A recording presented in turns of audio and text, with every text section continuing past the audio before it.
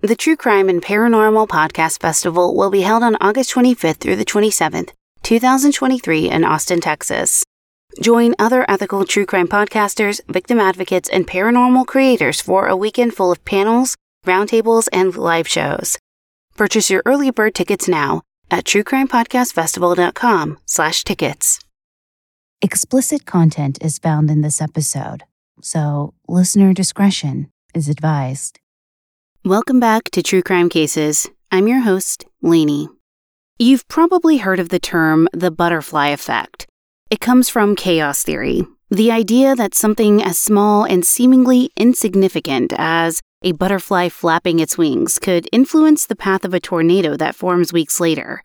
While the term originated inside the context of weather science, the butterfly effect itself has bloomed into having a broader meaning.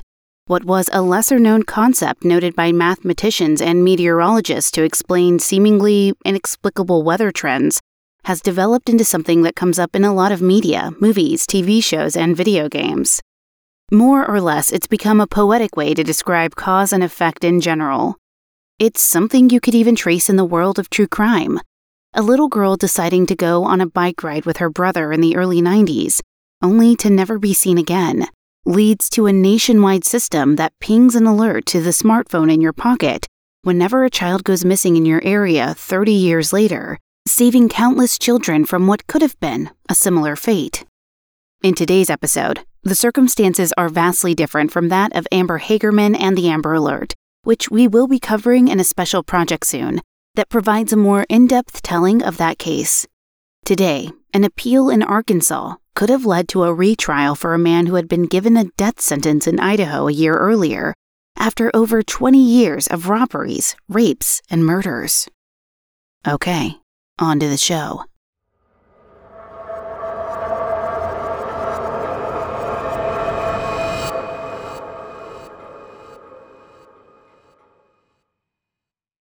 Timothy Stuart Ring, William Elwood Ferguson, and James Harold Greenham all had previous experience in working with law enforcement. Ferguson had been a police officer, while Greenham had been a detention officer as well as a bounty hunter tracking down bail jumpers on behalf of bond agencies. Ring had carried out a number of similar roles, a police officer and detention officer in addition to working as a bounty hunter with Greenham, and he had also worked for an armored car company, the companies tasked with transporting large amounts of money from stores or banks. That last role in particular gave Ring the exact kind of information the three men needed to know in order to rob an armored car on November 28, 1994. Little did the other two men know, if their stories are to be believed, that Ring intended to commit more than just robbery. John McGough worked as a driver for an armored car, employed by the bank Wells Fargo to safely transport deposits from clients to the bank. John was 54 years old on the day he and his partner arrived at the Arrowhead Town Center in Glendale, Arizona, pulling up in the parking lot for what should have been a job like any other. John waited inside the vehicle while his partner left the car, heading to collect a deposit. It is perhaps because of the nature of this job, just another stop at a shopping center to collect a large sum of money, one of many they likely would have made that day, that John felt comfortable to crack open the door of the armored car to smoke a cigarette. He couldn't have predicted what happened next, as the open door completely negated the intended safety afforded by the armored car. John became vulnerable to exactly what the bulletproofed vehicle would have protected him from: a gunshot to the head. Although John was still alive when James Greenham entered the van, he succumbed to his injuries not long after. Greenham pushed John's body out of sight and drove away from the scene, later abandoning the van and John McGough's body in a church parking lot. He had been communicating with two other men via two-way radios, William Ferguson, who had been acting as a lookout during the crime, and Timothy Ring, who had been approximately 40 yards away from the armored van when he shot John in the head using a high-powered rifle with a scope. When the three met up after the van had been discarded, it is estimated that they had stolen between $500,000 and $1 million. John's body was discovered later that same day when churchgoers started arriving at the parking lot where he had been left inside that armored vehicle. For months following this murder and robbery, The three men flaunted their wealth and lived the high life. Women working as exotic dancers reportedly received diamond jewelry worth thousands of dollars from Ferguson, Greenham, and Ring when they frequented their performances. Neighbors of Ring and Greenham in particular noticed that they were showing off several new toys, including brand new vehicles from ATVs to motorbikes and boats, as well as pieces of technology, electronics, scuba gear, and expensive weapons. None of that was suspicious in itself, though, and it wasn't until a convicted felon came forward that police investigators managed to identify their main suspects. The felon told investigators that he had previously been involved with Greenham and Ring, and together they had tailed and surveilled armored cars to learn the habits and schedules of their drivers. This was all the police needed to hear. They set up wiretaps and monitored the three men, during which time they even discovered what they suspected to be another plot in northern Arizona, which the men referred to as the Plan Up North. Before long, they had collected sufficient evidence to arrest the three men, and Greenham immediately bowed under pressure and cooperated with the police. Greenham told them all about the robbery, the planning that led up to it, and the eventual murder. He insisted that Ring was the leader of the gang and the one who had pulled the trigger, intentionally murdering John McGough, when it was supposed to be just a wounding shot. He also claimed that Ring had forced Greenham to be a part of the plan by threatening his family, and took police to the lake where they had disposed of evidence, such as John's gun. During a search of Ring's home, police found $270,000 in cash hidden away. When they contacted his former police chief, he wasn't surprised by what they had told him, stating that Ring was a conniving and frequent liar who was fired for choosing to partake in a high-speed chase over responding to a murder scene. The trial itself was relatively smooth sailing. William Ferguson was given the lightest sentence of 16 years in prison and was released back in 2013. James Greenham received 27 years in prison as his punishment. Timothy Ring, however, was sentenced to death for what the judge considered to be murder with the aggravating factors of committing the crime with the sole intent of profiting from it and doing so in an especially heinous way. The appeals process for Ring was where things started to get complicated. His lawyers claimed that having the death sentence imposed by a judge alone violated a defendant's constitutional rights, particularly the Sixth Amendment right to a trial by jury. Only a handful of states mandated that a death sentence was to be ruled by a judge alone, including Arizona, Montana, and Idaho. The jury would determine whether a defendant was guilty or innocent. Then they would be sent away, and the judge alone would decide whether there were sufficient aggravating factors to warrant the death penalty. And in 2002, the U.S. Supreme Court agreed with Ring's defense team. In a 7-2 ruling, the court decided that it must fall upon the jury to make decisions, not the judge. It would be put into effect immediately, overturning dozens of death sentences in the relevant states and mandating resentencing in each of these cases to see whether the juries affirmed the death penalty or commuted their punishment to life in prison. 5 years later, Timothy Ring's retrial took place. Curiously, despite taking his fight to the level of the U.S. Supreme Court, he waived his right to sentencing by jury and actively chose to have a judge alone determine his fate.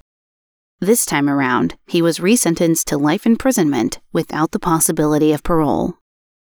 Although Ring may have decided to take his chances without the jury at his retrial, this Supreme Court ruling still affected a great number of inmates spending their final days on death row. The rest of today's episode will focus on one such man, who at the time of John McGough's murder was already on death row in Idaho for a series of rapes and at least one murder. James Godwin was born to parents Hazel Johnson and Sherman Godwin in Pensacola, Florida, on December 9, 1947. Sherman was an alcoholic who spent much of his life in prison, James later going on to say that his biological father was more or less raised in the Kansas penitentiary. James later going on to say that his biological father was more or less raised in a Kansas penitentiary. James also had one older half-brother named Ernest Arnold, though it does not seem that the two spent much time together growing up. This may be in part due to Hazel moving with James to Pocatello, Idaho, when Sherman was once again incarcerated in federal prison in 1949. Hazel married another man shortly after the move, and for a few years, nothing untoward happened to the young James. But when he was only 8 years old, a fire took hold of a building across the street from his school, either a potato warehouse or a potato processing plant, depending on the source. He watched as his mother, who may have worked in the building, rescued 2 other workers before dying in the flames. Seeking comfort, the young boy put his arms around a woman standing nearby. But instead of doing the right thing and consoling the child who had just lost his mother, she pushed him away. Later, James would understandably describe this event as destroying him, completely changing the trajectory of his young life, and he would say that the actions of the woman who pushed him away had led him to hate all women. After the loss of his mother, he was sent to live with his aunt and uncle in Idaho Falls. Mildred and Jean Wood adopted James, changing his name to James Edward Wood. However, James's childhood only got worse from that point, as he claimed to suffer constant physical and mental abuse from his adopted parents. The Woods claimed James was out of control at around 14, after he began to set fire to dumpsters for fun, as well as stealing at least one car. Because of this, they repeatedly sent him to a juvenile detention facility called the Idaho Youth Training Center, which he attempted to escape multiple times. When James was still only 14, Mildred and Jean washed their hands of their nephew and surrendered him to the care of the state. James was finally able to leave the school in 1963 at the age of 17, when his father Sherman invited his estranged son to come live with him in Shreveport, Louisiana. Sherman had moved to the area after being released from prison and sent James a bus ticket so that the pair could be reunited. In Shreveport, James began to work selling and installing chain fences as a part of his father's business. At this point, I'll note that James Wood was such a prolific criminal and violent sexual predator that it is often difficult to make a coherent timeline of the events in his life. Various newspaper sources and texts give different dates and ages for the same events, or reference jail stints without providing context for the particular crime, and many of them are reporting 20 or so years after the crimes. James's later confessions to police also complicate matters, as they either cannot be fully confirmed or trusted to be reliable. So if a date or detail is a year or two off here, we apologize, and we are being as thorough as we can in getting this accurate and not missing any of his victims. The adult James, as can be seen in his police mugshot, looked just like any average person. He was white with dark hair, a rounded rectangular face, and a high hairline. His hair was slicked back and appeared greasy, curling at the ends just below his ears. He had a thin mustache and thin eyebrows, eyes that were slightly close together with dark circles under them, and a broad nose that came to a large rounded tip. Nobody who passed him on the street could ever have guessed such an inoffensive appearance hid such depths of depravity. James later told police that he committed his first rape and attempted murder in 1965 at age 18. Apparently, he had been experiencing violent sexual fantasies from a very young age, and he started to indulge them in his adulthood. He claimed that he turned himself into police and begged for psychiatric help following this assault, but authorities would never be able to confirm any of these claims, as there was no record of any of them. Other sources report that he didn't start committing these assaults until his early 20s. At this point, James had moved to Missouri to enter a flight school, and Missouri was also where he met and married his first wife, Angie Bell, in 1966. They had a child together, but this relationship would not last, as Angie filed for divorce within the year. And James's career also faltered as he quit flying school around the same time, at which point James began a self-confessed rampage, raping women in Missouri and Illinois. Following his separation from Angie in 1967, James went to stay with his brother Ernest in Bossier City, Louisiana. But even this was short-lived. James broke into an apartment belonging to 2 young women and assaulted them, stabbing them both and attempting to sexually assault one of the 2. He was quickly apprehended and sent to Bossier Parish Jail, awaiting trial on charges of aggravated battery. While he was there, he stole a blanket from a fellow inmate, Wally Smith, in the middle of a cold night. Smith, who was physically disabled, suffered for James's greed and instantly delivered payback. When James entered the cell the next day, Smith threw a cup of burning lighter fluid onto him, which left him with severe burns. James was eventually convicted for aggravated battery, but he spent less than 4 years in prison before being released for good behavior on August 18, 1971. He and Angie Bell remarried and had another child in 1974, but Angie filed for divorce again only months later. This time, it was permanent. After his release, James was employed as a truck driver, but this time on the road was used as yet another opportunity for James to prey on innocent people.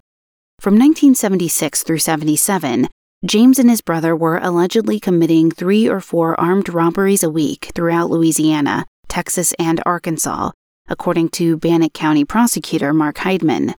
It is not clear whether they were ever arrested on these counts, or if this was another confession James made long after the fact.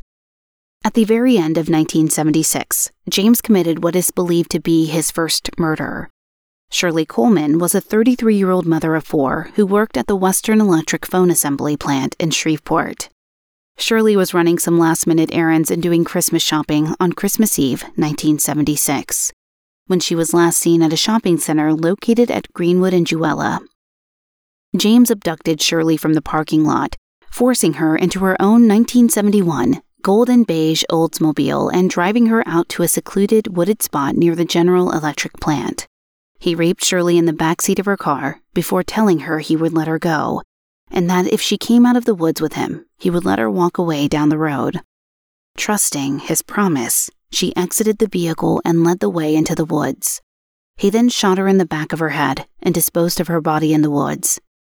It is possible that Shirley was pregnant at the time of her death, but as we could only find this information in one source, we unfortunately cannot confirm this for certain and don't want to state it as fact.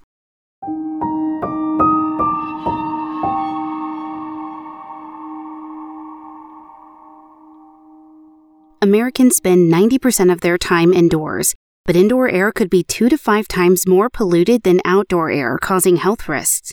Almost half the population lives in areas with unhealthy air pollution levels. Airborne allergens like pollen, pet dander, and mold are common triggers for allergies and asthma.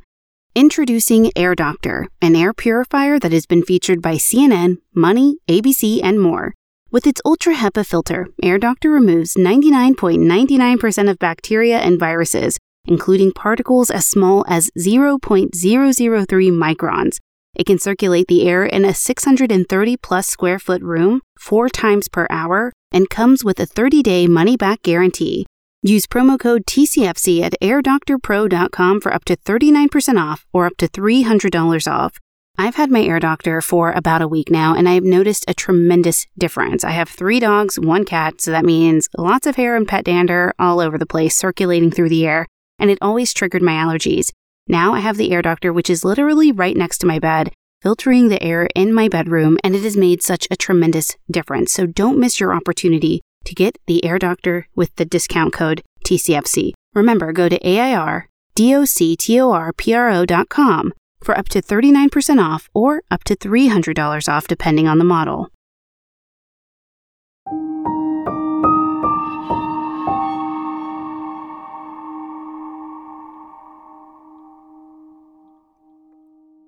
Though her car was found abandoned in a parking lot of a supermarket the next day, Shirley Coleman's remains were not found until January 7, 1981. A hunter found her bones covered by a layer of leaves and dirt, her skull containing a bullet hole, and in the same area were a leather coat, a shoe, and a bra. Although there was no physical evidence tying James to this scene, his confession to the assault and murder was so detailed that the Caddo Parish Sheriff's deputies he confessed to were compelled to believe he was being truthful. When Roy Coleman, Shirley's son, read the details of James's confession in the news 17 years after his mother's disappearance, he also believed that James was the one to murder his mother. Though he considered it a relief to finally know what happened, the family would never recover what they lost. In 1977, James robbed a pizza restaurant in Baton Rouge. He was arrested for this robbery and released on bond, and went straight back to working as a truck driver for an oil company in Bossier City. During this time, he may have married again, this time to a woman from Shreveport. 2 other missing women are considered to be potential victims of James around this time. Both women, Arilla Vall and LaDosia Ann Doty Gay, were abducted from the Eastgate Shopping Center in Shreveport around 1978. Arilla, who was last seen dropping her husband off at work, has never been found, while Doty's body was found the next year in the southeast of Mansfield, near a highway bridge.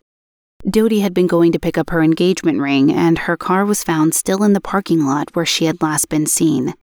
No concrete evidence has ever been found that would tie James Wood to these cases, and he never mentioned either woman to the police. But the circumstances of their disappearances were close enough to Shirley Coleman's that he cannot be ruled out as a perpetrator. By 1979, he was headed to prison again. A woman in Lincoln Parish was having car trouble and had called for assistance on her CB radio when James spotted her. He raped her, but this time police managed to catch him, and he was convicted. For this rape and the Baton Rouge robbery, for which he was still on bond, he received 2 concurrent 10.5-year terms in prison. But yet again, he was released early for good behavior on November 6th of 1986, serving less than 6 years of his sentence. After his release in 1986, for a short while James remained in southern Louisiana, working as a truck driver again, as well as on a tugboat. By the next year, though, he had moved back to Shreveport, and there he met his third wife, Yvonne Wood, in 1988. The two had a son, and according to Yvonne, during their time together, her husband was a perfect gentleman who never showed any signs of violence. James got pretty fairly well known to the locals for his paintings, which he would make on things like old handsaws and sell as art pieces, and he even taught art at a local retirement home. He also worked a number of jobs while there, including for an insulation company, a film lab, and a welding shop. Those who knew James remarked that he never kept any jobs for long because he found working to be boring and would frequently quit or be fired from any employment, which was why he preferred to rob people to make his money. James never admitted to any further criminal activity that took place between 1986 and 1992, but that doesn't mean he didn't commit any at all. Bannock County Prosecutor Mark Heidman said he can't believe he committed no crimes in that time period, but since he left no evidence and made no confessions, they would never know for sure. A 16-year-old girl filed a report to the police in September of 1992, claiming James sexually assaulted her several weeks earlier inside the photo laboratory where he worked.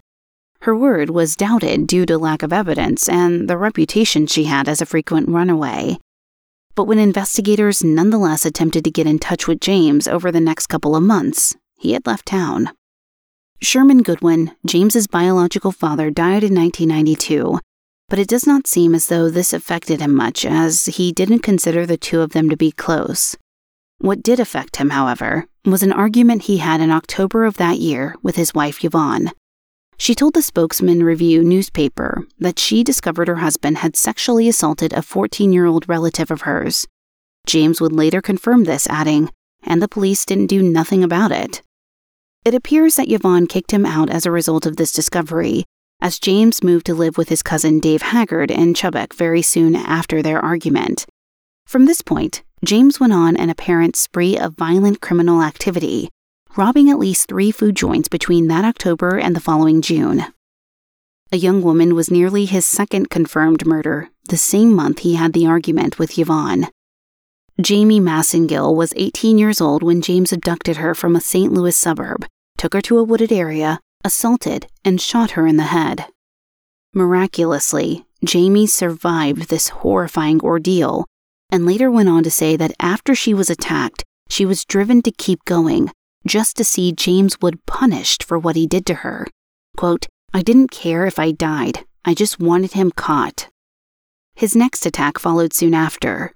Beth Edwards, only 15 years old, was abducted from the parking lot of a Pizza Hut.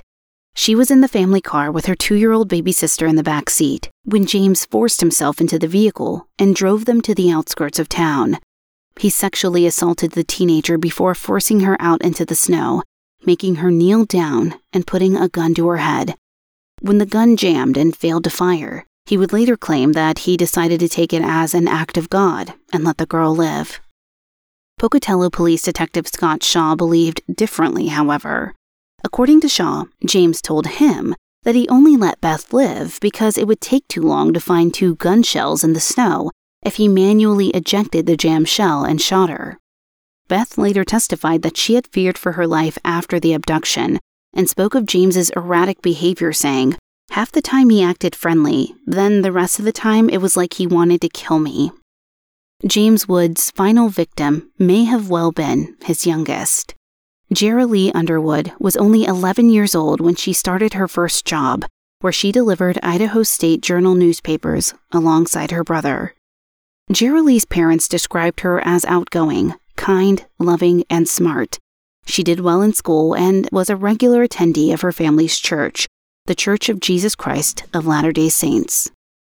Jerilee left the Underwood family home in the afternoon of June 29, 1993, going out to collect payment from the customers on her newspaper route. She was gone for some time when a neighbor who was familiar with the Underwoods through church drove over to the family home to tell Jeff and Joyce that she had seen their daughter getting into a stranger's car. The Underwoods immediately reported that their daughter had been abducted to the police, and Jeff went out to search for Jerilee while Joyce waited at home, just in case the little girl managed to make it home on her own. Police set up traffic checkpoints and national media began reporting on Jerilee's disappearance, hoping to bring her home safely. But she would never make it home. James Wood was eating dinner with his cousin who lived on Jerilee's paper route when she visited the house that late afternoon. His cousin handed her a check, and James waited for a few minutes before declaring he was going to buy alcohol and left the house. He immediately approached Jerilee and told her that the check was no good, but if she gave it back to him, he would give her the amount in cash. When Jerilee looked into her bag, James grabbed her and pushed her into his car. He drove a long, overcomplicated route that managed to avoid police checkpoints searching for the girl, eventually arriving in Idaho Falls. Jerilee chatted to James, staying brave, asking why he had abducted her, and telling him about her religion and a clogging class she was a part of. James let her out to use the restroom alongside the Snake River, but followed the girl and shot her in the head before she could make it far. He hid her body beneath the bushes by the river and drove away. The horror was not over, though, as James would return later in the week to violate her body and dismember it before pushing her remains into the river. Jeff and Joyce did not have to wait long for answers, even if they were the answers they never wanted to hear. A week after Jerilee went missing, James Edward Wood was taken into custody and charged with her kidnapping. He confessed to her murder in detail, as discussed, as well as several other rapes, assaults, murders, and attempted murders, as we mentioned earlier. Jerilee's parents were not allowed to see their daughter's body before she was buried due to the condition of her remains. They attended professional counseling sessions, including one where they made a scarecrow replica of James Wood and were encouraged to take their anger out on it. They shared that they also found peace in knowing that Jerilee was safe with their Heavenly Father, as per their faith. With his open confessions, it took no time at all for James Edward Wood, now 46, to be charged with first-degree murder and sentenced to death by lethal injection. He pleaded guilty to all charges regarding the abduction and murder of Jerilee Underwood, reportedly saying, "The wages of sin are death." During the sentencing hearing, survivor Jamie Massengill was able to see justice for what had happened to her, sobbing for most of her 45-minute-long testimony.